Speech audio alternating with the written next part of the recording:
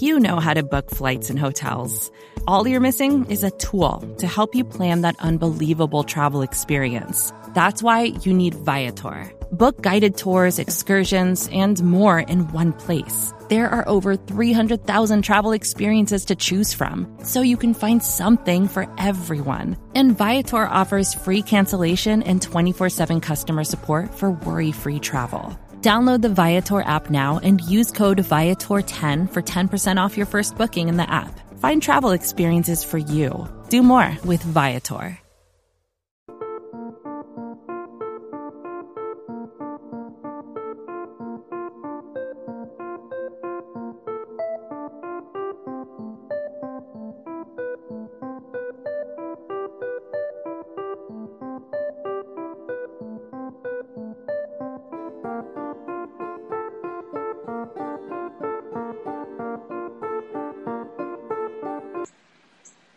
What's up, guys? Welcome to another edition of Let's Talk Bears, the Twitter Spaces live stream that I do whenever I go out on a walk. Appreciate you guys for joining us here, whether you're listening live or on the Windy City Gridiron Podcast Network. It's been a while since I've went on a walk, so I figured now's as good a time as any here. So the preseason's over, and the Bears just lost to the Buffalo Bills 24-21. For those who are just joining who aren't familiar with the format of this show, it's just a Twitter Spaces. You request to speak if you have a question, and I bring you in. So we already have a request, so I'm going to bring in Tony to start. And if anyone else has any questions, feel free to request to speak. But Tony, you're in now. What's up, man? Okay. Do you think the Bears will sign Ben Jones? So, I don't think so.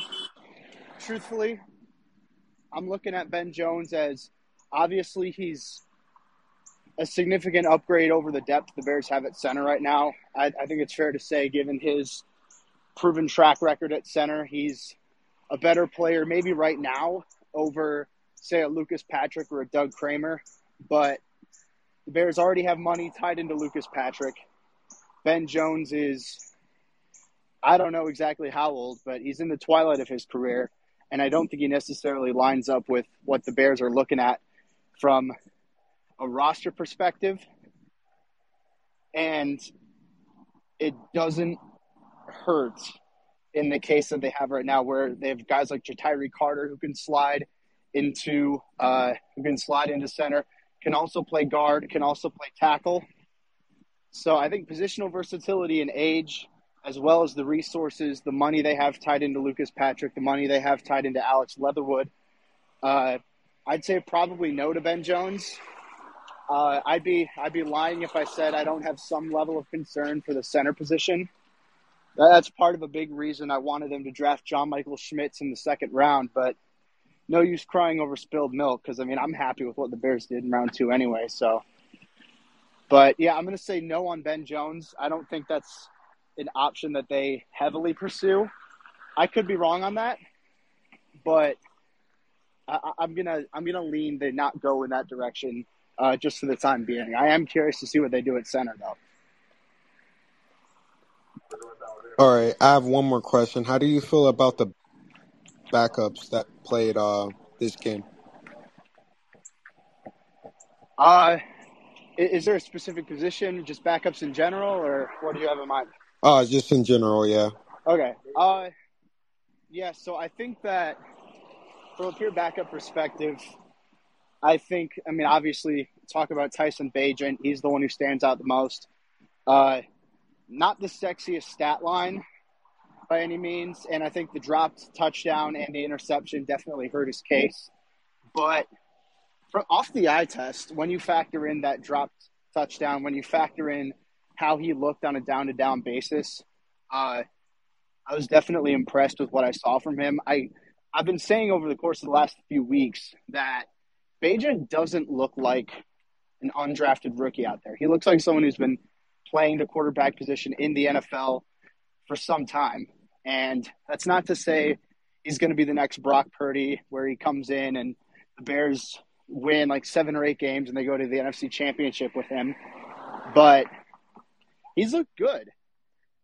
And as someone who's a fan of Bagent in the pre-draft process, I'm not surprised that he's looked like someone who deserves to have been drafted, but he's someone who, admittedly, I'm even impressed with the level that he's playing at. So Bagent's a guy who stands out. I think the secondary was a bit hit or miss today. Michael Ojemudia was fantastic at corner, broke up 3 passes. I'm definitely impressed with what I saw from him. I think he made a good argument to make the team as like that 5th or 6th cornerback. But I wasn't super impressed with the safeties as a whole. And Tyreek Stevenson, he had that amazing interception along the sideline, but definitely ups and downs. I know you said backups, though, so I'll try to stick to that. And the offensive line had some good moments, but I just think the run blocking wasn't all that great. I was a little worried about what we saw on the interior. And then outside of Larry Borum, I'm a little bit worried about the tackle depth. I think Kellen Deich looked pretty good. Deich, I should know how to pronounce that. I've been watching his tape at Arizona State for a while. But however you say his name, someone's going to have to correct me on that.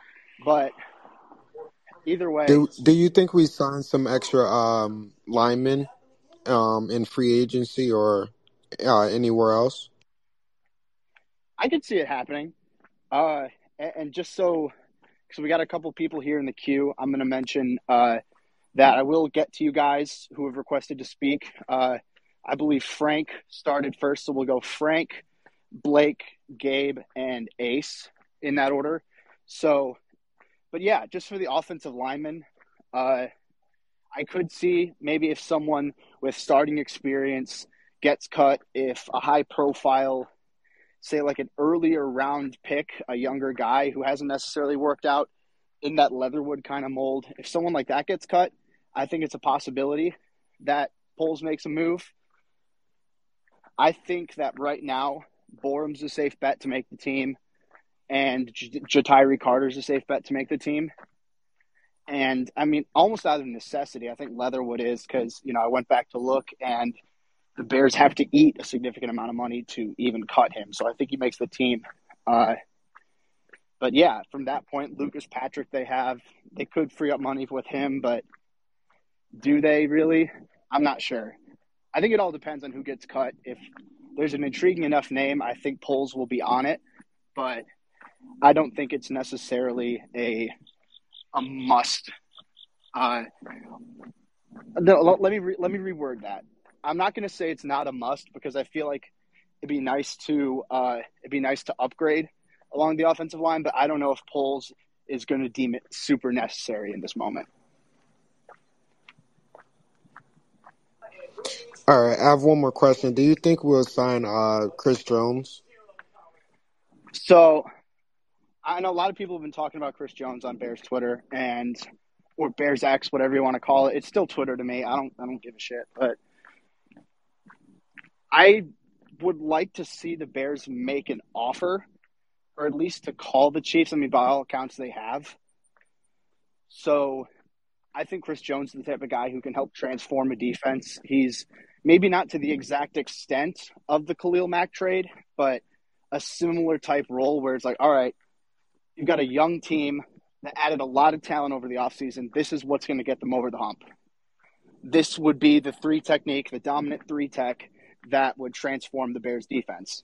And honestly, there are only a couple players who fit that mold in the NFL right now. I mean, you're looking at true dominant pass rushing 3 techs. I mean, Aaron Donald, Chris Jones, Jeffrey Simmons, DeForest Buckner. Those are the ones that come to mind. I'm sure I'm missing 1 or 2. But there aren't a ton of those guys. It's not a super common skill set. So I'd like to see them get involved. I don't think Poles is going to go over the top in trying to get him this year because I don't think Poles sees this as a legit Super Bowl contending team. And even if you bring in Jones, I still don't think he sees it as that. I think he sees it as a team who can contribute for a playoff spot, who could compete for a playoff spot, rather. but I don't think they do it. I don't think they do it. Maybe if this exact same situation happens a year from now and the Bears have another offseason to add talent, then I think it would be a strong possibility, especially with Poles' ties to the Chiefs office. I'm going to say it doesn't happen, but you have to check in. You have to check in at least. Yeah, because I know the Foles called the general manager of the Chiefs for an offer for him, so for a trade. Yeah. So we'll see what happens there. I'm definitely going to have to follow that whole situation. Chris Jones, obviously an incredible talent, so would be a great addition for the Bears, even if it's not super likely. So appreciate you coming in, Tony. We're going to go to the next speaker here. We're going to go to Frank Grizzly. We're bringing you in. And then Blake and Ace have still requested I see you in the queue, so we'll get to you there. But Frank, you're in now. What's up? Hey, Jacob, can you hear me? Yeah, I can hear you. There's a little reverb in the back, but I can hear you just fine. All right, apologies about that, but thank you for the time. Oh, no, you're good. That being said, how do you feel about kind of Velus Jones's roster chances? Is he a roster lock at this point, even given his kind of injury woes up to this time frame, I guess? Just listening to polls on Hogan Johns, he said they really appreciated his overall skill set in the offense itself, not just a return capability, if you will. But just kind of seeing how Tyler Scott had some ups and downs today, he kind of misjudged that punt, but then he takes that kickoff return. Kind of interesting to kind of see what they'll do with return ability on the roster. But just seeing how Velus is, do you think he's kind of just etched in at this point? I mean, even in street clothes? So where I'll stand on Velus right now, I'll start by talking about Tyler Scott a little bit too. So I think Tyler Scott's firmly jumped Velus in the depth chart as far as wide receiver goes. As far as returner, I'm not sure. I still think Velus has the edge here. And if he was healthy, then I'd argue he'd probably be starting there as the main kick returner. But I saw some intriguing flashes from Scott. And obviously the 50-something yard return was really impressive. Not really going to hold the other two returns against him. They didn't make it up to the 25-yard line, but I think the special teams coaches are kind of going to want to see what they have out of the return specialists in the preseason, so they're not as concerned about field position and fair catches and stuff like that. So I'm not going to hold that against him, but was a good return, and the punt was a little not great that you mentioned, the misjudgment, but there have been flashes with Scott. And I'll go back to saying with Velus, in that regard, I still think he makes the team. I think that it's not a 100% certainty. I could see him not making the team. But when you factor in Dante Pettis, he's hurt now. He's on the injured reserve. That was probably his main competition for wide receiver 6. Because you compare him to the rest of the guys they have, Velus Jones, they've invested more in him than a Darius Fountain, an Isaiah Ford, and a Simba Webster. And Jones kind of has a skill set that they don't really have in that receiver room, which, okay, you could joke, all right, they don't have a bad receiver in the room. Now they'd have one in Velus Jones. But given his size, his density, and his speed, he's a unique player. So I don't think they're going to give up on him just yet. Whether or not he's going to be active consistently on game day, that's another story.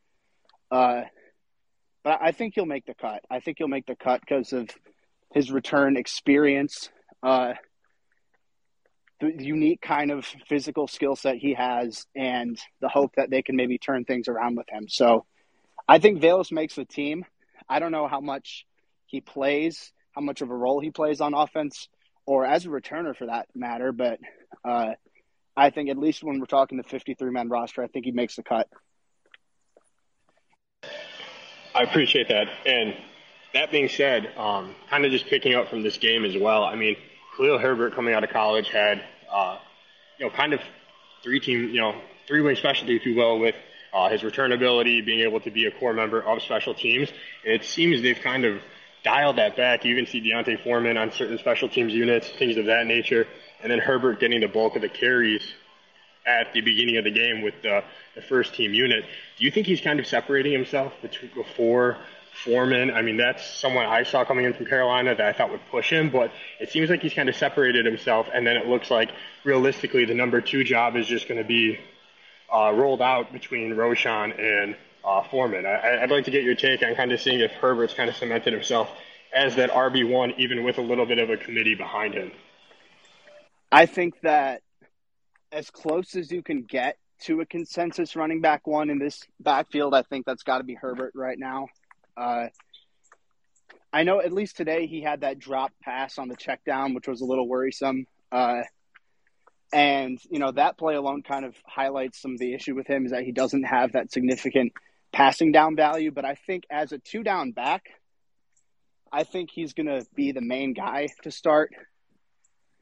You just look at what he's done over the last 2 years, one of the most efficient runners in the NFL in terms of yards per carry, yards over expected, yards after contact.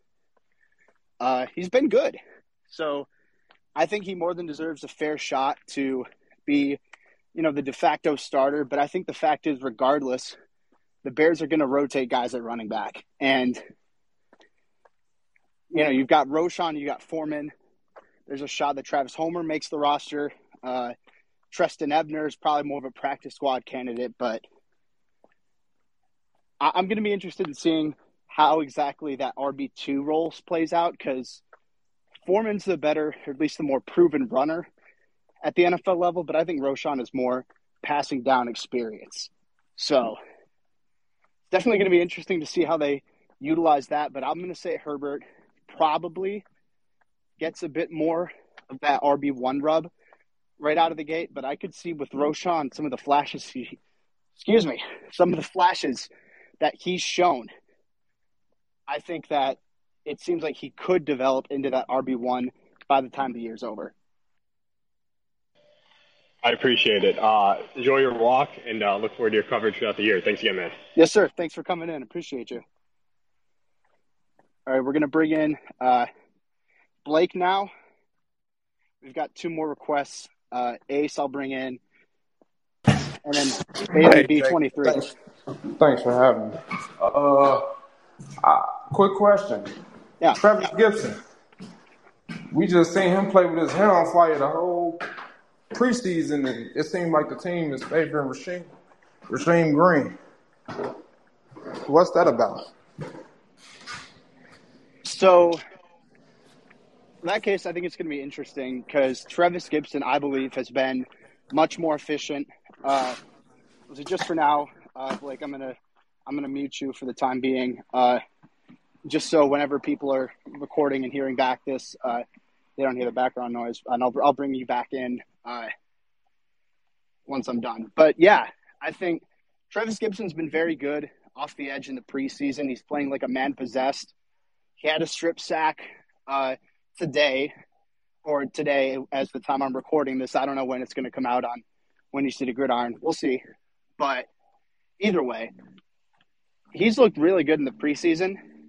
I'll admit I am a little bit confused as to why it seems like they're putting a little more priority in Rasheem Green, in Dominique Robinson, because Gibson's been the better player, at least in the preseason.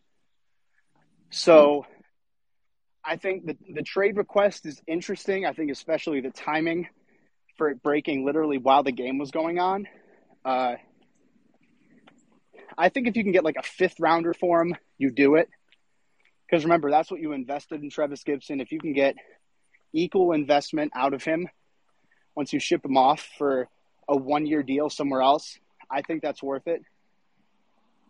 6th and 7th rounder, I think, is a bit of a different story.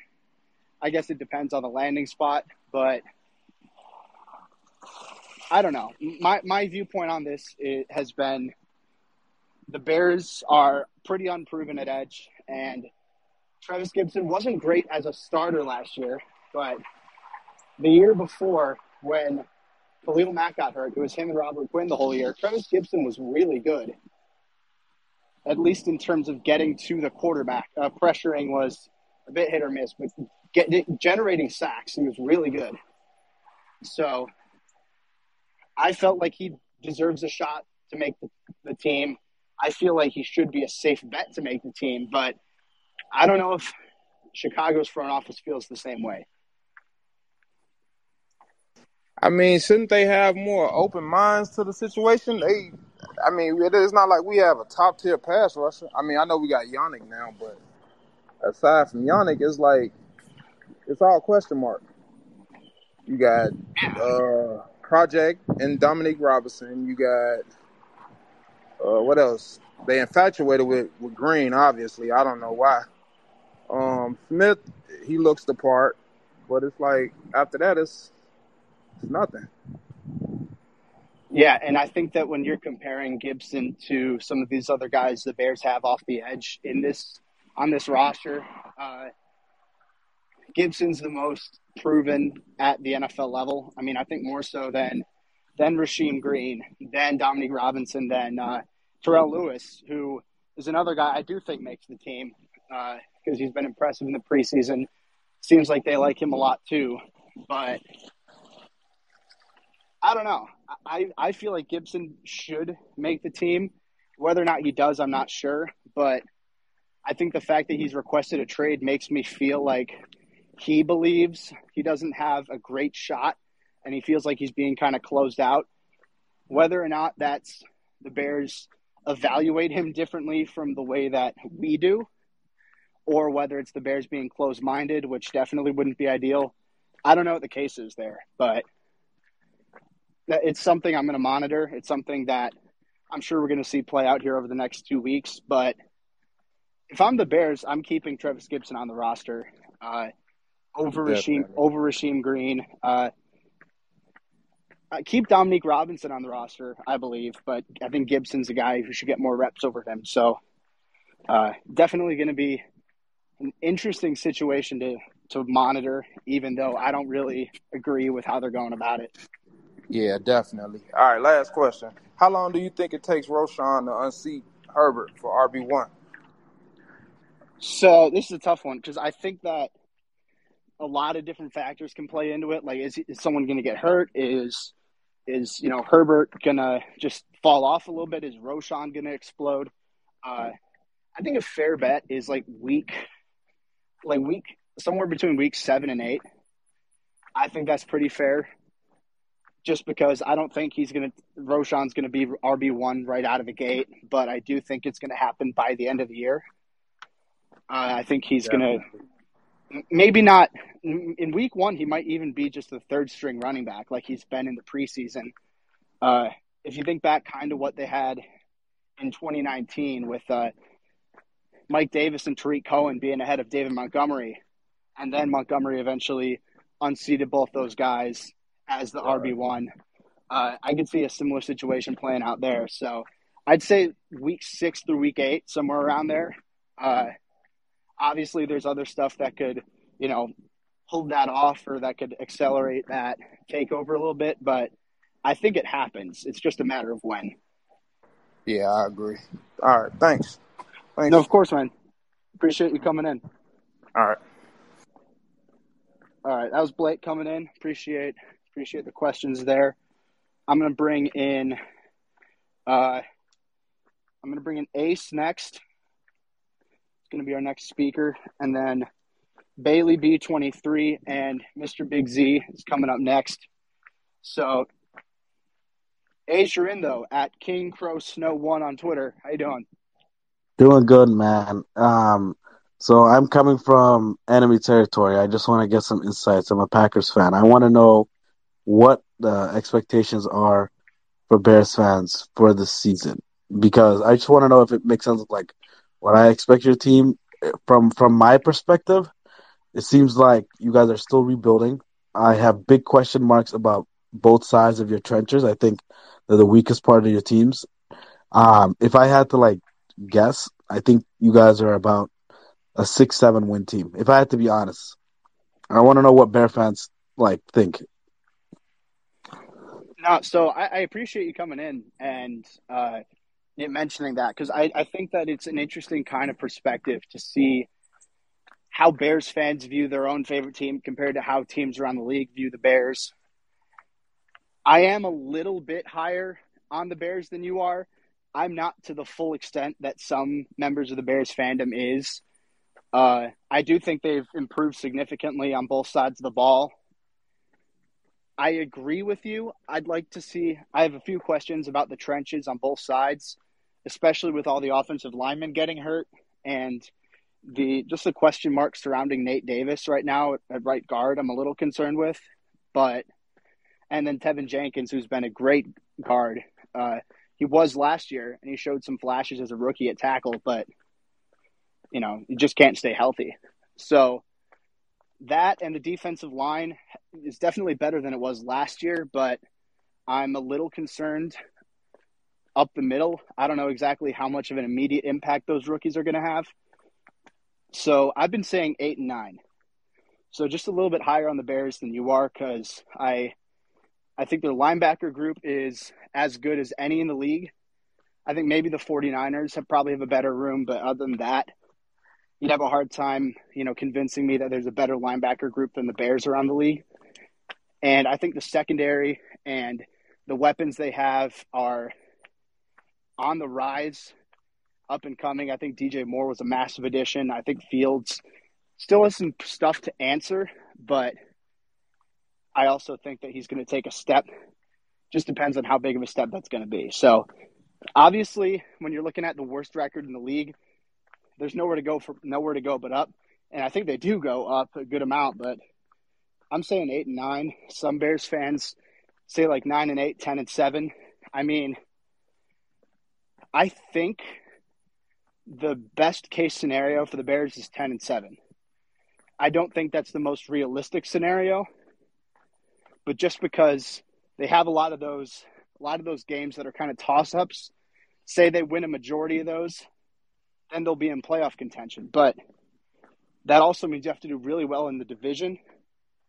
That also means that you can't afford to lose any of those gimme games that you have. So I'm going to go 8 and 9. I think it's somewhere in the middle between, all right, they'll have an improvement, but not like a great improvement, and they'll shoot right away into playoff contention. So I think they'll be in the hunt for the wild card, but I think they miss out this year, and then 2024 is the year they make the playoffs. Awesome. Yeah, I wouldn't be surprised if this is a playoff team. The NFC is arguably the worst it's been in a while. When you kind of go through each team, I just want to leave off with saying that I think Luke Getsy really impressed me towards the end of the season last year. I think the way he was scheming and kind of like turned Fields around, like playing to his strength, was really interesting to me. I'm still a big fan of Getsy. I wish the Packers would have kept him and let him go, like maybe let him keep with the love, maybe. But, it happens. You guys got a good one. But, all right, thank you, my man. Yes, sir. I appreciate you coming in, man. All right. It's always tough to come into enemy waters, so I always respect when, Packers fans come in and they're willing to have, like a civil conversation. And I know Bears fans can be uncivil, too, towards them. So it's nice when we're able to just have, like, an honest, like, good, solid conversation. So vacations can be tricky. You already know how to book flights and hotels, but now the only thing you're missing is, the actual travel experience. Because is it really a vacation if you're just sitting around like you would at home? You need a tool to get the most out of your time away. That's where Viator steps in. You can book guided tours, activities, excursions, and more in one place to make your trip truly unforgettable. Viator has over 300,000 travel experiences to choose from. Everything from simple tours to extreme adventures and all the niche, interesting stuff in between. So you can plan something that everyone you're traveling with will enjoy. Real traveler reviews give the inside scoop from people who already been on the experiences you're considering, so you can plan with confidence. Free cancellation helps you plan for the unexpected. And 24/7 customer support means you can travel worry-free. Download the Viator app now and use code Viator10 for 10% off your first booking in the app. Find travel experiences for you. Do more with Viator. Support for this show comes from Sylvan Learning. As a parent, you want your child to have every opportunity. But giving them the tools they need to tackle every challenge, that takes a team. Now more than ever, educational support tailored exactly to what your child needs can make all the difference. That's why parents have trusted Sylvan Learning for 45 years as the ultimate teammate in their child's educational journey, instilling in them a love for learning and a passion for reaching the next level. And Sylvan's Insight Assessment can identify gaps in learning and areas that could be of concern for your child. It's a 360-degree view into your child's learning that you can't find anywhere else, and helps ensure that your child didn't miss something in school that might put them at a disadvantage in the future. And right now, it's the best price of the year at $29. Go to sylvan29.com to learn more and get your child's assessment for only $29. That's SYLVAN29.com. Bailey B23. I'm going to bring you in at Bailey Blowdorn on Twitter. Got two other requests I'll get to, but Bailey, right now you have the floor. Hey, Jacob. Appreciate you having me on. Just want to say I'm a little bit more on the optimistic side for the Bears. I was last year, obviously kind of bit of bold on that one a little bit, but kind of, similar to Ace was saying, I was wondering what you think sort of the ceiling for the team is, just in terms of, I feel like the Bears are, obviously it's a big question mark. They could be anywhere, in my opinion, from like 5 wins to 11 wins. But is there any chance they even could maybe like make an NFC Championship game if the O-line and the D-line, if they do step up a little bit more than we expect them to? So I'm going to say there's a non-zero chance that happens, just because, like we mentioned, the NFC is honestly pretty weak right now. There's not a true proven dominant team in the NFC North. I mean, the Lions are on the up and up, but got to see if they carry on the momentum. Vikings lost a lot of guys and had a lot of one-possession wins, which hasn't been sustainable in league history. Packers lost Aaron Rodgers, and then look around the rest of the NFC. How many of those teams outside of like the division winners, or even including the division winners, how many of them are legit Super Bowl candidates? I mean, the Eagles, the 49ers, maybe the Cowboys. I think right now those are the only three teams I'd consider, and the Cowboys even are a bit of a stretch. So I'd say that if Justin Fields makes a big step, if the trenches outperform the way that many of us expect them to, then yeah, I could see them, winning the NFC North and making somewhat of a run. I don't think that this roster is built for maybe an NFC Championship appearance. I think, so my opinion is the absolute ceiling, like a best case scenario that's even remotely realistic for the Bears is 10-7, win the NFC North, and they win in the wild card but lose in the divisional round. I think that's the absolute ceiling you're looking at with this roster. Whether or not they get there, I'm not sure. Got to have a lot of factors go their way for that to happen.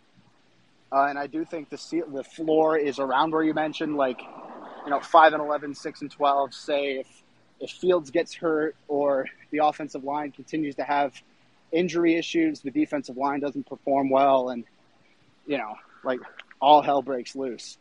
But I do think that that's probably what you're looking at from a ceiling perspective. I don't think this is a Super Bowl contender by any means, but I think it's a team where if all goes well, they could be a lot better than people expect them to. It's just a matter of how many of those lucky breaks are they going to get. Yeah, totally. I appreciate that answer, and I agree. I guess one last question as well. In terms of like draft capital, I guess I know like a lot of people in terms of like the Bears community kind of think it's sort of like a duel between Chase or Darnell for the contract for the receiver. But what are your thoughts on potentially maybe re-signing both to contracts? If we use them kind of even this year and they may not get a huge market value, and then trying to use that capital on the line. I just feel like there's most people understand the value of having a good offensive and defensive line, and those guys are so expensive, and having those guys on team-friendly deals. What do you think about potentially doing that instead of just using it on skill guys next year in the draft instead?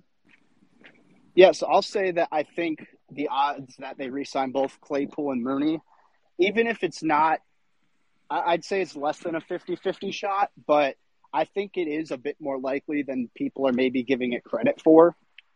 Just because you look at Darnell Mooney, you look at Chase Claypool. Claypool has his fair share of concerns from, past injury stuff to, rumors about, maybe he's not the best personality fit in some of these locker rooms. That might hurt his value a bit. Darnell Mooney, a solid player, but how high is his ceiling really? Have we seen the best of Mooney when he had that 1,000-yard season? How much better is he going to be than what he is right now? So I think those are valid questions to ask with both receivers and could give the Bears a little bit of a discount. So I'm going to say that I don't think it's absolutely impossible the Bears bring back both receivers. I'm still leaning towards they bring back one of them. And if I had to guess right now, it would be Mooney. But anything can happen. And I agree with you that having young, talented players in the trenches on cheap deals is a super valuable asset. Honestly, maybe almost not quite as much as having a quarterback on a rookie deal, but I think that might be the next best thing is having a star left tackle or a star edge rusher on a rookie deal who's playing at a proven Pro Bowl level, which you can get in round one, and maybe even round two in some cases. So I don't think it's super likely both receivers get re-signed by the Bears, but I don't think it's impossible by any means either. I think it's an actual possibility that I think we should talk a little bit more about as the year goes on. Awesome. Well, I appreciate you having me on, and obviously bear down this year, and hopefully it's a little bit better than we anticipate. Yes, sir. Yeah, no, I appreciate you coming in. Looking forward to the year. Bear down, man. Alrighty, so we're going to bring in at Code Z-Man 65 next. Sam the Jedi will bring you in after. For those just tuning in, I'm on Twitter Spaces right now. You can listen to the whole thing over at the Windy City Gridiron Podcast Network if you missed anything. But for now, Mr. Big Z, you've got the floor. What's up? Hello. Good evening, Mr. Jacob. How are you doing? I'm doing all right, man. I'm just getting out, getting some fresh air after some Bears football. So definitely been worse. So what's up? Well, my question, who's that guy? The Packer fan that came in here kind of answered it already. But yeah, I was just going to ask what you think the ceiling for this team was. Because for me, I kind of agree that I think my prediction is 8-9, and I think the ceiling for that team is probably around the same record, but we make the wild card, and being realistic, if we make the wild card, we're probably going to get blown out. But, yeah. Yeah. No, I mean, I think that's fair. I think that it also depends on a lot of external factors in the NFC. I mean, what happens when Derek Carr comes into New Orleans if, throw in a Chris Olave, and if Michael Thomas can somehow stay healthy, the Saints are a team I think could make a little bit of noise and be a lot better than maybe some people expect them to be. For all their flaws, they've got a solid quarterback and a stud young weapon and someone who's been good, who just had a lot of bad luck with injuries. So them or a team like the Falcons who could break out. There are a lot of different possibilities that could happen out of the NFC. So I think that also. I mean, we got I'm sorry? Oh, sorry. I mean, we got 10, in my opinion, there's about 10 games on our schedule that are winnable on paper. I'm going to say we win 5 of them, and then we'll probably get about 2 or 3 games that are light or full-on upsets, and that will kind of trickle on to 8-9, Yeah. No, and I think that's a pretty fair assumption because I feel like a lot of people tend to look at those toss-up games and it's like, oh, look at all these winnable games we have. Surely that means my favorite team's going to get 11 or 12 wins because there are a couple games that I could see them winning. And realistically, Oh they're yeah. not going to win all of those games.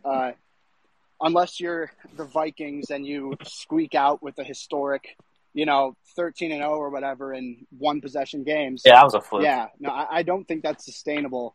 But yeah, realistically, like looking at the league history average, you do pretty well usually in those games, but you're not going to win them all. So I think that there's some people within the Bears fan base who are maybe overshooting a little bit. In an absolute dream scenario, yeah, they'll win 10, 11 games. I think 10, like I said, is the absolute best case realistic scenario, just given they still have some deficiencies at key positions. But should be interesting, though. I think a lot of those winnable games should make for a lot of fun football. Oh, absolutely. I think we're going to be, after week 7, I think we'll be 4-3 personally. And I think that'll be decent.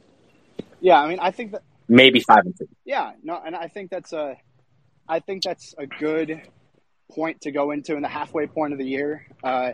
If you're sitting above 500, obviously you're thinking playoffs, so that would be an ideal start to the year.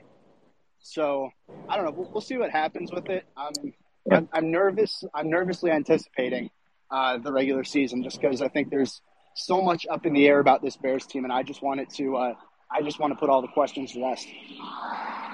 Oh yeah, and the final question is, well, it wasn't really a question; it was more of a statement. But I just feel like no matter what happens this year, I feel like Poles has set out like a roadmap or a plan where no matter what happens, we have a plan and we'll be still better off. If Fields doesn't work out, we have the draft capital to manage that. If he does, great.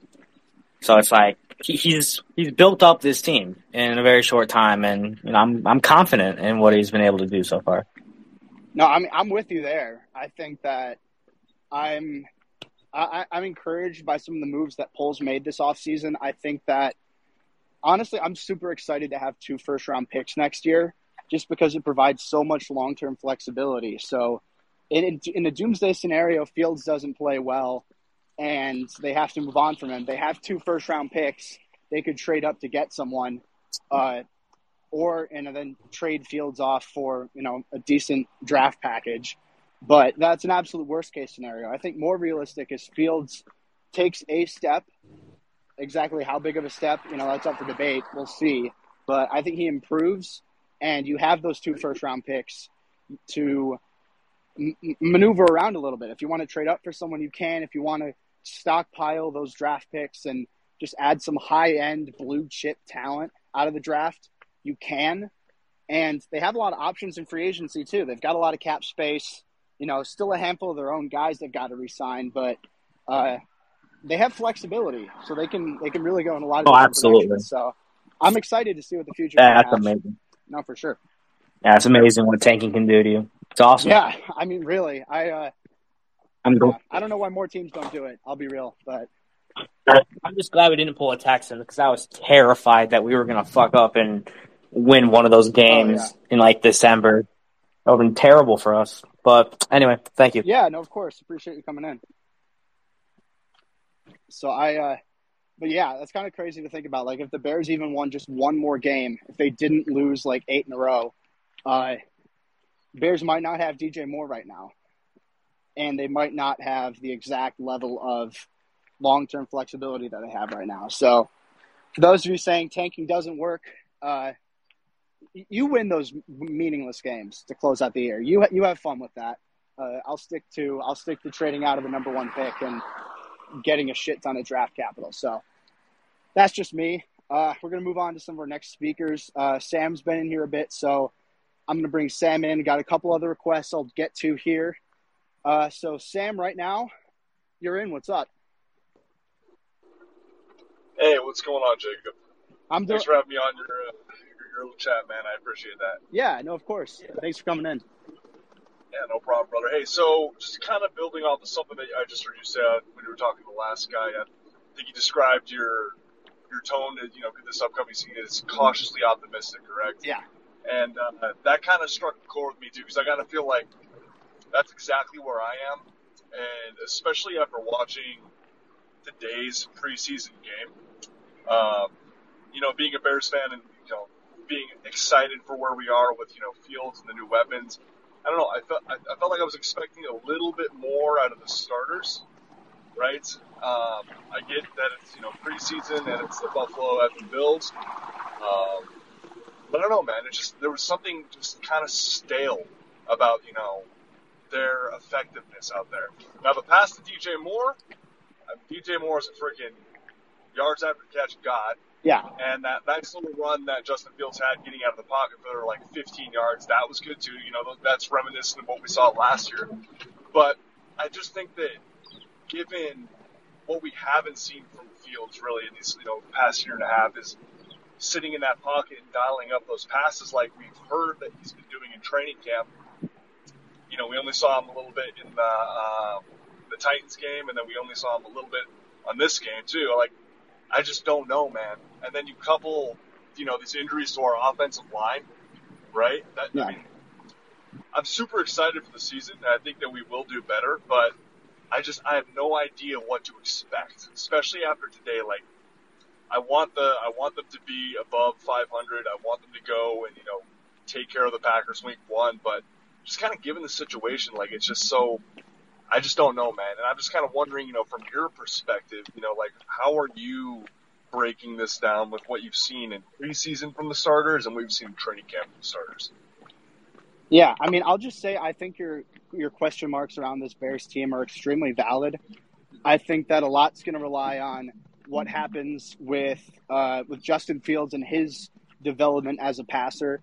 I'll say from just the preseason finale here today against the Bills, we saw that creativity. We saw that ability to move around in space, the ability to extend the play, I thought was impressive. I think DJ Moore did a good job of eating up the soft spot in the zone across the middle of the field on that big gain, and Justin Fields found the open man. But at the same time, that one jump ball throw to, I want to say it was Mooney. I could be totally off base on this. It was to someone. It was a jump ball. It was the DJ. It was the DJ. Okay, yeah. So there was like that jump ball where whoever the Bills DB was had the inside leverage, and if that pass was going to be completed, it had to be thrown to the outside shoulder, and Fields threw it to the inside shoulder, and that's right where the DB had the advantage. Obviously, I'd like to see a little bit better placement there, and I agree. I think in terms of poise, moving around in the pocket, feeling comfortable there, I'd say Bagent looked more comfortable in the pocket than Fields did. And before I get comments saying, "Oh, you're overreacting," this isn't me saying Bagent is better than Fields. I don't think that's the case. This isn't me saying that the sky is falling and Fields is bad. This isn't me saying that. I'm just saying in this one aspect of playing the quarterback position, in terms of moving around in the pocket, scanning the field, and showing poise, I think Bagent looked better than Fields in that specific area. So I think you're totally correct on that. Thank you. Yeah, no, so I want to see what Fields can do with a healthier offensive line. I think that's something to keep in mind too, is that front has been decimated with injuries over the last few weeks. But at the same time, I mean, that kind of stuff happens in the NFL sometimes. So you need to be able to work through that adversity. And if one of your key guys gets hurt or a couple starters go down, you need to be able to bounce back. So, again, it's such a small sample size with Fields that I'm not super worried. I totally get the valid concerns. There are still question marks surrounding Fields, surrounding this Bears offense, and that's part of why I'm not going to jump and say, oh, they'll make the playoffs this year. But I think there's a lot of room for improvement, a lot of upside. There's a high ceiling both this year and next year and in the years to come. But I just think that there's going to be some stuff they'll have to overcome this year at least. 100%, man. And Yeah, I agree with everything you just said, dude. There's a lot of question marks specifically around Fields too, and if you don't think there are, then that's silly. We need to see his poise as a passer translate to the NFL, right? That's how he's going to take the next step, and that's how it's going to be. Once we have our 2 first-round picks next year and we draft well, that's how we're going to be able to get and start finally being a contender and contending with the Buffalo Bills, the Chiefs, the Bengals. We need him to start throwing the ball a little bit, man. And I guess my leading question for you, Jacob, is like, let's say Justin Fields rushes again for this year for 1,000 yards, right? And let's say he has about 300 or 400 more yards in passing, right? I think that would tick him up to just under 3,000, around 2,900 passing yards, right? Would you be satisfied with that moving forward in 2024's draft, or are you starting to really ask some questions, especially not, in that zone where we have all that draft capital? So off of that, I mean, obviously, if you have a quarterback rushing for 1,000 yards back to back, that's elite territory. So I'd keep that in mind, but I'm with you there. I do want to see more improvement as a passer. I think, say if he gets like an extra 300, 400 yards, that'd be really nice. But is it enough to warrant passing up on the opportunity to get a Caleb Williams or a Drake May? I'm not sure, because I think Williams is around that, maybe not to the full extent, but around that Trevor Lawrence level as a prospect, around that Joe Burrow level as a prospect. I think as of right now, I mean, a lot can change. I do have Caleb Williams graded higher out of college than I did Justin Fields. So off of that alone, I think that's something to keep in mind, just how good of a prospect he is. But I don't know. I think there's still a couple outside factors I'd have to consider there, like touchdown to interceptions, just the overall success of the team. I hate saying QB wins, but if the Bears can win with that, as opposed to because you're looking at Lamar Jackson. I mean, he doesn't get like 4,500 passing yards every single year. He gets like around 3,000, and he's contributing at least 800, 900 rushing yards, and the Ravens can win with that. So even if Justin Fields' passing stats aren't super sexy, I think it's still possible they can win with that. But I'd say all things considered equal, if he puts together even like the exact same season he had last year and he does that again this year, then I think you'd start to consider options outside of just him at quarterback. So I hope that answered the question. I know it's a tough thing to predict this early, but I think the good thing about what Poles has done is having that extra draft capital, having that flexibility. In a doomsday scenario, they need to move on from Fields. They'd be well equipped to do so. Yeah, agreed, man. And I know it's a very tough question, right? That's unfortunately why I had to ask it, because I've been pondering that myself. But yeah, I'll let you go, man. Thank you again for having me on. Bear down, everybody, and cautiously optimistic. That is going to be the phrase of the season. Let's hope it translates to something good for us. Absolutely. See you guys later. Yeah, no, appreciate you coming in, man. It was nice talking with you. So that was Sam. I appreciate him coming in. Bear down. We got 2 requests right now. I'm just going to go in the order they came in. So I'll go Alexander and then Sravan I'll bring in next. If you have any questions, feel free to request to speak in the Twitter spaces if you're listening live. I don't know how many more I'll do after the 2 people who have requested so far, but if we get, say, 1 more, then I might be able to do some, because I'm nearing the end of my limit here for just my bodily functions. I need to work on my stamina in more ways than one. So, Hi, Jacob. How are you? Hey, Alexander. I'm doing good. How about you? I'm doing all right. I was a little bit off topic from the preseason game, but I heard a report from yesterday that we're, wanted to trade for Chris Jones, and I'm a kind of like an optimistic guy and hoping that we'll make the playoffs this year. Yeah. And I was thinking of maybe like a Khalil Mack type trade, if we can do that. I was just kind of like thinking of what is your opinion on the Chris Jones trade, and what would you give up? Yeah, so in that case, it's an interesting situation because Chris Jones, we touched a little bit about it earlier in the show. He's just a rare talent at defensive tackle. You don't see a lot of guys who can rush the passer as well as Chris Jones can, as well as what he can do against the run.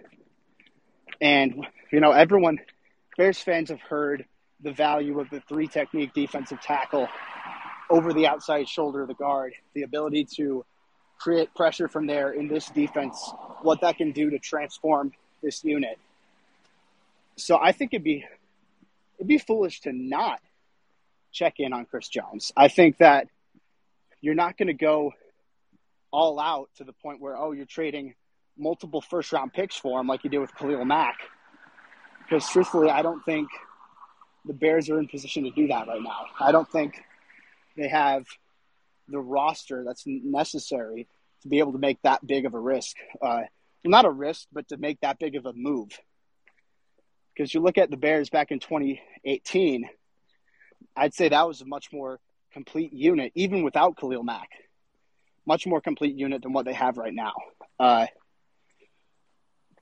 There's star power on both sides of the ball in both cases, but I still think there are a few positions that need to be fixed for the Bears before they can make that big of a move. But I will say this. If this situation took place a year from now, I'd be all over it for the Bears. I'd be all over it. Would you trade the Bears first round pick for him while maintaining the Carolina first round pick? Because personally, I think we'll do better than Carolina. Hopefully. Yeah. Hope so. I mean, would you trade a Bears first round pick for him? I mean, I agree. I think the Bears are going to be better than Carolina this year. So naturally, I'm going to put more stock in the Carolina first round pick. So if I had to part with one of them, I'd prefer to part with Chicago's own pick. I mean, especially if you're bringing in a guy like Jones, that's going to make this roster even better than what it is now. But in an ideal world, and again, I don't have any trade value, any calculators in front of me. This is just me spitballing off the top of my head. I would love a situation where the Bears trade a 2025 first-round pick and say like a fourth-rounder in 2024. I don't know if that's enough for Chris Jones. Maybe you up it to a third instead, something like that. But in that situation, you have 2 first-round picks in 2024 to upgrade the edge, to upgrade if you need to bring in a new offensive lineman or another receiver or another corner if you don't bring back Jalen Johnson. You'd have a lot of flexibility there. And in 2025, keep in mind, you still have 2 second-round picks because of taking Carolina's second rounder in 2025. And we've seen the Bears in the last couple of years with that Cole Kmet, Jalen Johnson combo, with the Kyler Gordon, Jaquan Brisker combo. I mean, you can do damage with 2 second-round picks as your first 2 picks. But again, I don't know if the Chiefs would give into that. I think I'd be willing to part with a first-rounder for Chris Jones. As for multiple, I wouldn't do it. If it's like a first and a second rounder, I probably wouldn't do it. But like a first and a third or anything below that, I would consider. So it's going to be interesting, though. I don't know exactly how much the Chiefs value him, what their internal asking price is for him. But I think at the very least, the Bears need to make a call for it just because players like that don't get available super often. Yeah, I get it. I'm a little still bummed out about Jalen Carter. I really wanted him. Yeah. But, I mean, I'm satisfied with Darren Allright and, protecting Fields and all that. So that's really not my thing.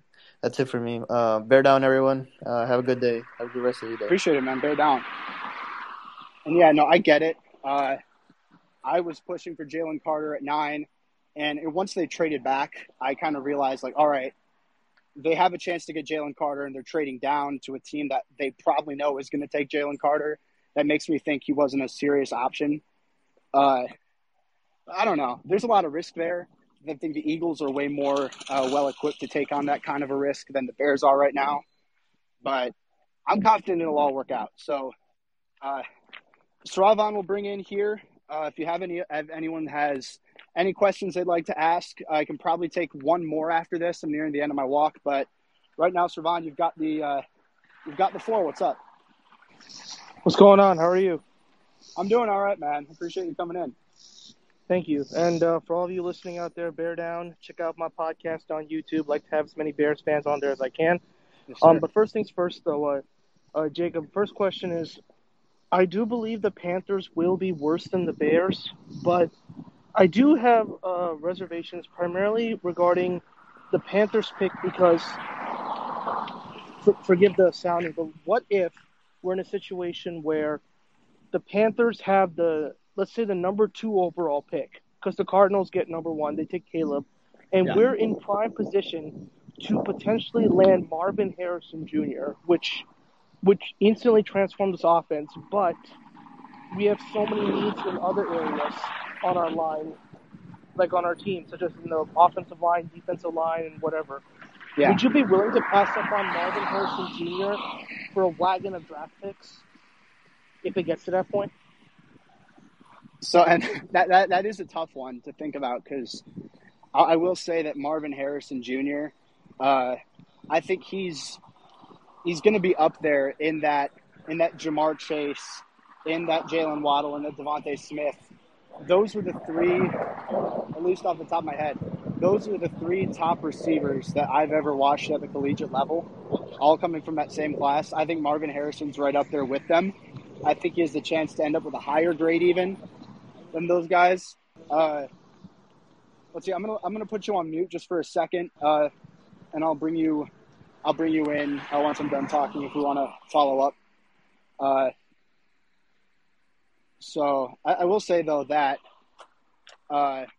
if you can trade down, say you can still end up in the top 10 while trading down from 2, and you get a future first-round pick out of it, I think you do that over staying put with Marvin Harrison Jr. at 2, just because you're still getting a shot at a potential blue-chip prospect, and you're taking as many swings as you can. And that's my philosophy with the draft. That's been the philosophy with a lot of teams who have been able to achieve sustainable success in the long run is acquire draft capital. Don't be afraid to move back, take advantage of teams who need a quarterback. And if you're in a position like the Bears, where say they're like, all right, Fields is the guy. After this year, you have no doubts. Then I'd love to see them trade back, just keep stockpiling those first and second round picks and work with that from there. But I do think it would be tough to trade out of that just because, again, Marvin Harrison Jr. is one of the best collegiate receiver prospects we've seen in quite some time. My comparison for him has been, and I know this sounds hyperbolic because he's a Hall of Famer and all that, but legit, like Terrell Owens. I think that's how good Marvin Harrison Jr. can be. Whether or not he will be that, I don't know, but I think that's his absolute ceiling. A guy who's that big, who's that fast, who can catch that well, who's that smart of a route runner, who's just that consistent. You don't see that type of player very often. So, again, if you're at 2, I think there is a certain package of picks that would become too intriguing to pass up on. But that's not a knock on Marvin Harrison. That's just more of a philosophical standpoint of having all those draft picks to work with. But again, if they stay put at 2 and took Marvin Harrison Jr., you sure wouldn't see me complaining. Right. My second question would be, we just saw what happened with Trey Lance. The man initially was traded for 3 first-round picks and a bunch of other picks by San Francisco to move up. And unfortunately, that experiment now ranks among the worst trades in NFL draft history. Let's just say again, the Bears have Carolina's pick, and Carolina's pick is in the top part of the draft. And a team wants to trade up with us. What do you think the requisite package would be for the Bears to want? So in that sort of situation, I'd like for it to be still in the top 10. I think that's a dream scenario if you're moving down from, say, if the Panthers get the second pick. If it's the first pick, I'm having a freaking bidding war because Caleb Williams is probably going to be the top pick there, and his price is going to be through the roof if I'm Chicago. Just hold the rest of the league at ransom and work from there. But even at number 2, I mean, Drake May is a very strong quarterback candidate right now for me, he's just slightly below like what I saw Justin Fields at Ohio State, but I'd say he's still better than Tua coming out of Alabama when you factor in the injury. Bit more polished than Justin Herbert was coming out of Oregon. I'd say that's my best case scenario for Drake May is he turns into a Justin Herbert level player. And again, the worst case scenario in the middle ground is lower than that. But again, you've got two really high upside quarterbacks. So if you're picking in the top two, your asking price is going to be super high. So you'd absolutely have to throw in a 2025 first round pick, as well as a second round pick in at least one of 2024 or 2025.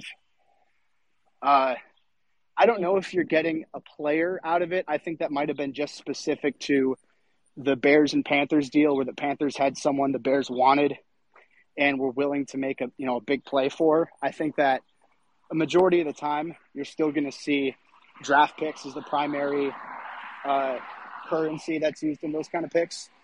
But I'd say at least one first round pick, at least one second round pick, probably 2 second round picks. If you move out of the top 10, I'd ask for 2 first round picks in addition to that 2024. Again, this is me just spitballing. I have no idea off the top of my head what this matches up, but you're going to have to include multiple selections in the first 2 rounds, whether it's in 2024 or beyond. So I think that's a situation where, say, if you move back into the top 10 and you get 2 first round picks in addition to, say, number 9, I say you do that. Or if you move back to 9 and you get 9, a future first, 2 seconds, I say you do that.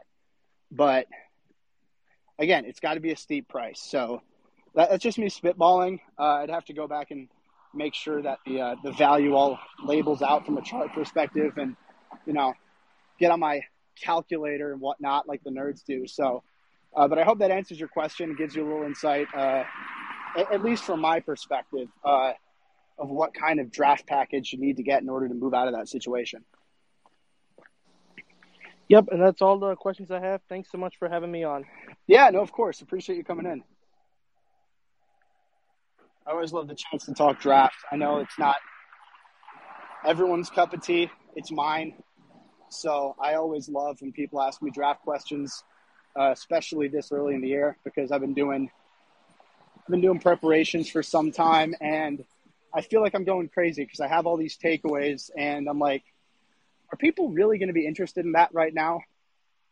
So I do it more just to stockpile. So once January, February hits and that interest, spikes up, then I have that expansive ability to cover whatever. But always love it when people bring up draft questions. So, all right, we got 2 more requests. These are going to be the last 2 that I take. Matt Kressel requested to speak, and then Evan Kennedy will be my last speaker. So appreciate everyone who's come in and, spoken, everyone who listened.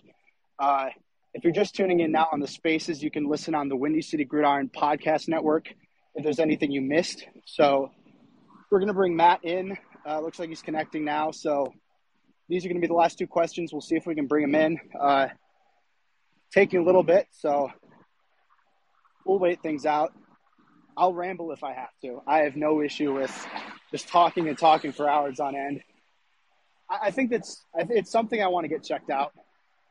Truthfully, is I have a very bad attention span, and I have a tendency to just talk with absolutely no direction. So, looks like Matt wasn't able to connect. So we'll bring in Evan Kennedy. We'll see if Matt's able to join in later as this giant-ass bus just drives past me. So, actually, Matt just requested. So we'll try it one more time with Matt. You should be in now, Matt. Can you hear me? Let's see. It says Matt's a speaker here on mute. But, Matt, are you coming in?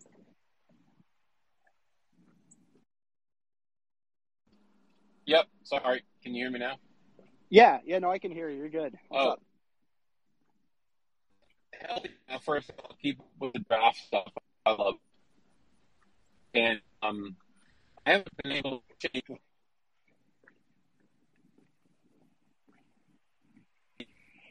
in any of these games. Well, I'm sorry, can you repeat that again? I don't know if it was just on my end, but it seemed a little choppy. I just want to make sure that everyone's hearing it. Dominique Robinson, has he shown anything, or does he has?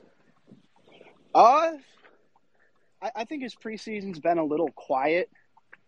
I'll admit that he's someone that I haven't done as much individual deep diving into because just more so he hasn't produced a ton at this point. And usually I'll either watch people who, produced a lot in the preseason, or I'll individually stake out people where it's like, oh, I'm wondering how this person's going to do. And for whatever reason, he just hasn't been on my radar. But I will say that I'm intrigued to see what he can do in the regular season, because I think that the hopes were really high with him in that first game. He got a sack off Trent Williams, and everyone was really hyped up about him. I think he's got length for days, athleticism for days. It's just been a matter of, can he build out that pass rushing toolbox? Can he get a little bit stronger? Because edge rusher is not his original position.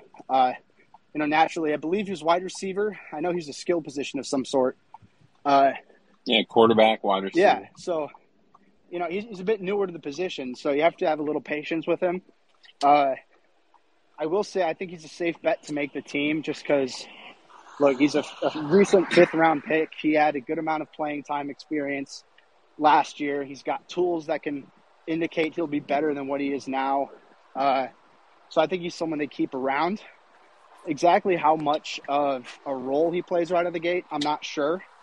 I think he's a bit just a rotational guy at this point, especially now that you have Yannick Ngakoue, that you have DeMarcus Walker in the fold, rushing off the edge. I think Robinson's going to be demoted a little bit, but that's fine. I think that you have someone who's athletic like that, someone who has the flexibility to turn the corner and the upside to hypothetically develop into a solid pass rusher. I think he's someone you have to give some playing time to. So, admittedly, not. Yeah, I just didn't know if you've seen it from him yet. He hasn't flashed like Terrell Lewis and Gibson. Yeah, no, and I think that's fair. I think that's totally fair. I believe that, looking at the guys off the edge, there's been a lot more. There's a bit of a logjam right now in terms of backups, but Robinson hasn't been the best of the bunch. I'm still waiting for that breakout opportunity from him. I believe he's capable of doing it. It's just a matter of, is that going to come this year? I don't know. But I think realistically he's more of a year 3 contributor, as he has another year to get bigger, as he has another year to improve in terms of knowing how to string together moves at the point of attack.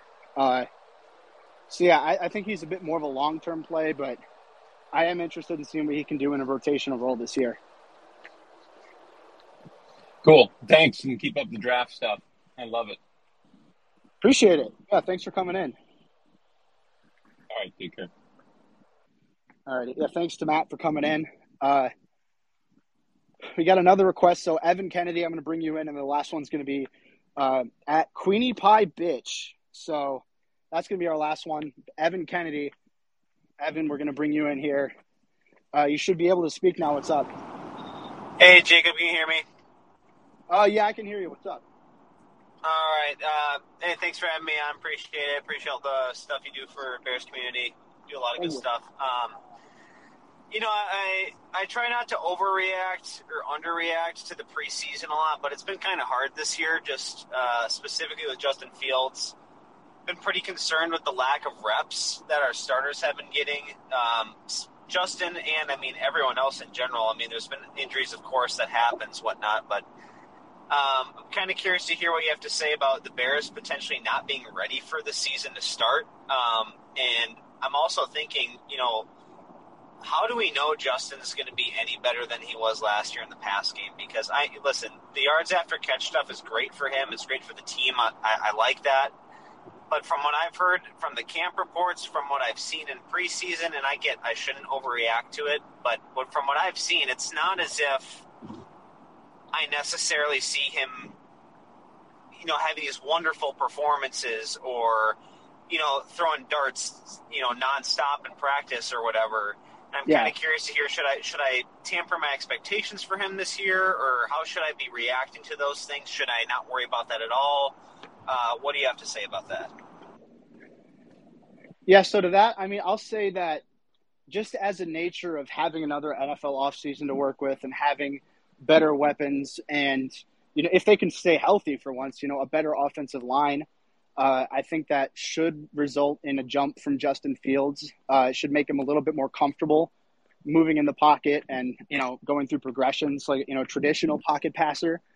But again, you're looking at with his athletic ability, with his creativity, with his running ability, he's not going to be like that, that Peyton Manning type of playing style where he's, super, kind of rigid in the pocket, and he has to be like that wizard in terms of subtle footwork and, going through progressions. Like Fields, he's going to have a bit more of a playmaking style to him. My expectation is he's going to make a jump.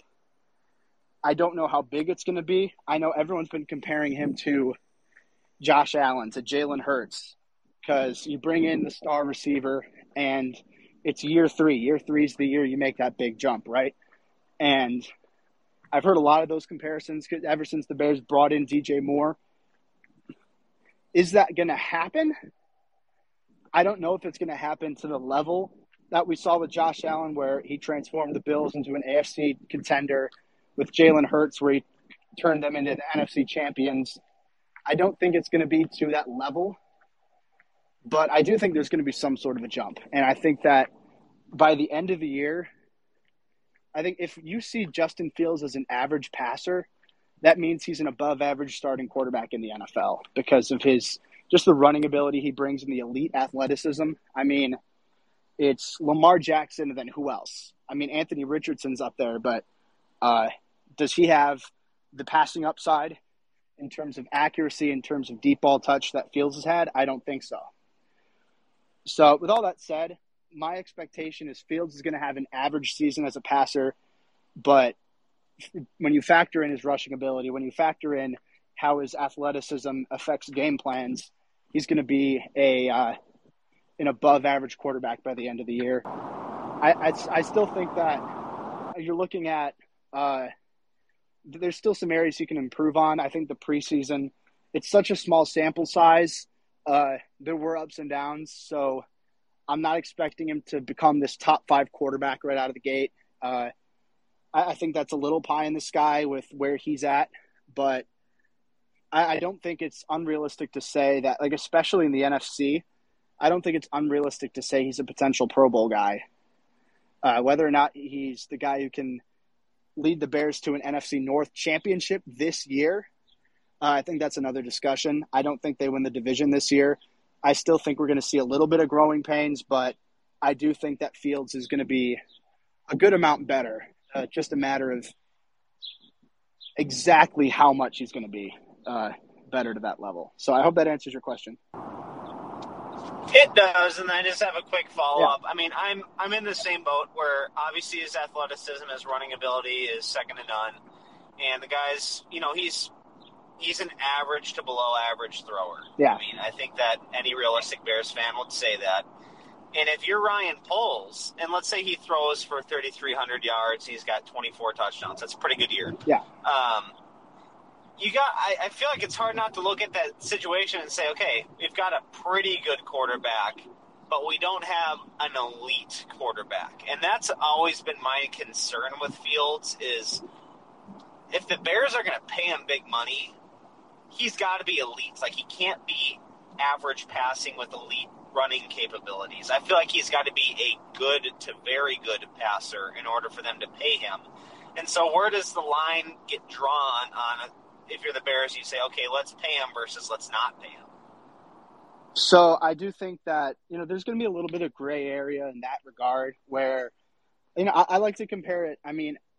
There's not a ton of precedence for this. I'll compare it to, say, Lamar Jackson, because it's another, a rushing heavy quarterback who's got that rare capability to be a dual threat. The way I look at it, Lamar Jackson right now, he's an above average passer and an elite runner, and that makes him a great quarterback, a great football player, a great asset to have. And I think that if Justin Fields right now, his flashes are very good. I think he can certainly be on that Lamar Jackson type tier of maybe he's in 6 to 10 from the quarterback perspective, maybe flirting with the top 5. I think he can get there eventually. Is he there right now? I don't think so. I think there's still quite a bit of improvement, at least going off of last year, in terms of decision-making with the football, pocket presence. The arm talent's there. The athleticism's there. And I think when I compare it to recent cases like, say, a Kirk Cousins or a Daniel Jones or some of these quarterbacks who, they're good. They're good players, but what are they going to, like, what's their ceiling? I don't think Kirk Cousins' ceiling is anything above what we've seen from him right now. I don't think Daniel Jones' ceiling is much higher than what we've seen from him. I mean, I think there's still a little bit of room for him to grow, but not too much. The thing with Fields, I think that you have to look at is, say if he has an average passing season, like there's a little bit more consistency there. Maybe he's not tearing it up like a Mahomes or an Allen or a Burrow, but he has a good year throwing the football, and he has that elite running ability. I think you can look at that and say there's still more room for growth compared to some of these teams who have locked themselves into average quarterbacks for big money. And I agree, that's like a purgatory I don't want to be involved in. But I still look at Fields as someone who's a bit different from those guys because he has that physical upside to work with. And I think that there's more developmental potential. So I do think that's what makes him different from kind of that, like the average, this quarterback's decent, but he's not great, from that kind of argument. So that's just where I stand on it. I think that, again, Fields has a lot of potential to work with. I could very easily see him becoming a top 10 quarterback eventually. I don't think he's there yet, but I think just because of the upside, I'd be a little bit more favorable to extending him as compared to, one of those like game manager types, like, or Jimmy Garoppolo even, where, okay, they're winning games and he's doing good, but what's the ceiling here? Like, is he winning because of the team around him, or is he winning because he's elevating your guys? I think that's a question you're going to have to ask by the end of the year with Fields. Agreed. That's all I had for you. Thanks, Jacob. I appreciate your response. Awesome. Yeah, no, I appreciate you coming in, man. Thanks for the questions. So that's going to do it. I'm back here. I don't know if you can tell. I can hear the own echo in my apartment. Lovely apartment here in Creve Coeur, Missouri. So that's going to do it for this edition of Let's Talk Bears. I'm exhausted. I'm going to go drink some water because I've been walking for a while and talking for a while. So appreciate all you guys for coming in. Going to look to do this again sometime within the next week. So make sure to keep those tweet notifications on so you don't miss a live stream update as well as my tweets. I mean, I think they're pretty good. That's just me. Some people disagree, but, fuck them. Who cares? So, all right. Well, thank you guys for tuning in. Always appreciate the feedback and the involvement here from the Bears community. And bear down.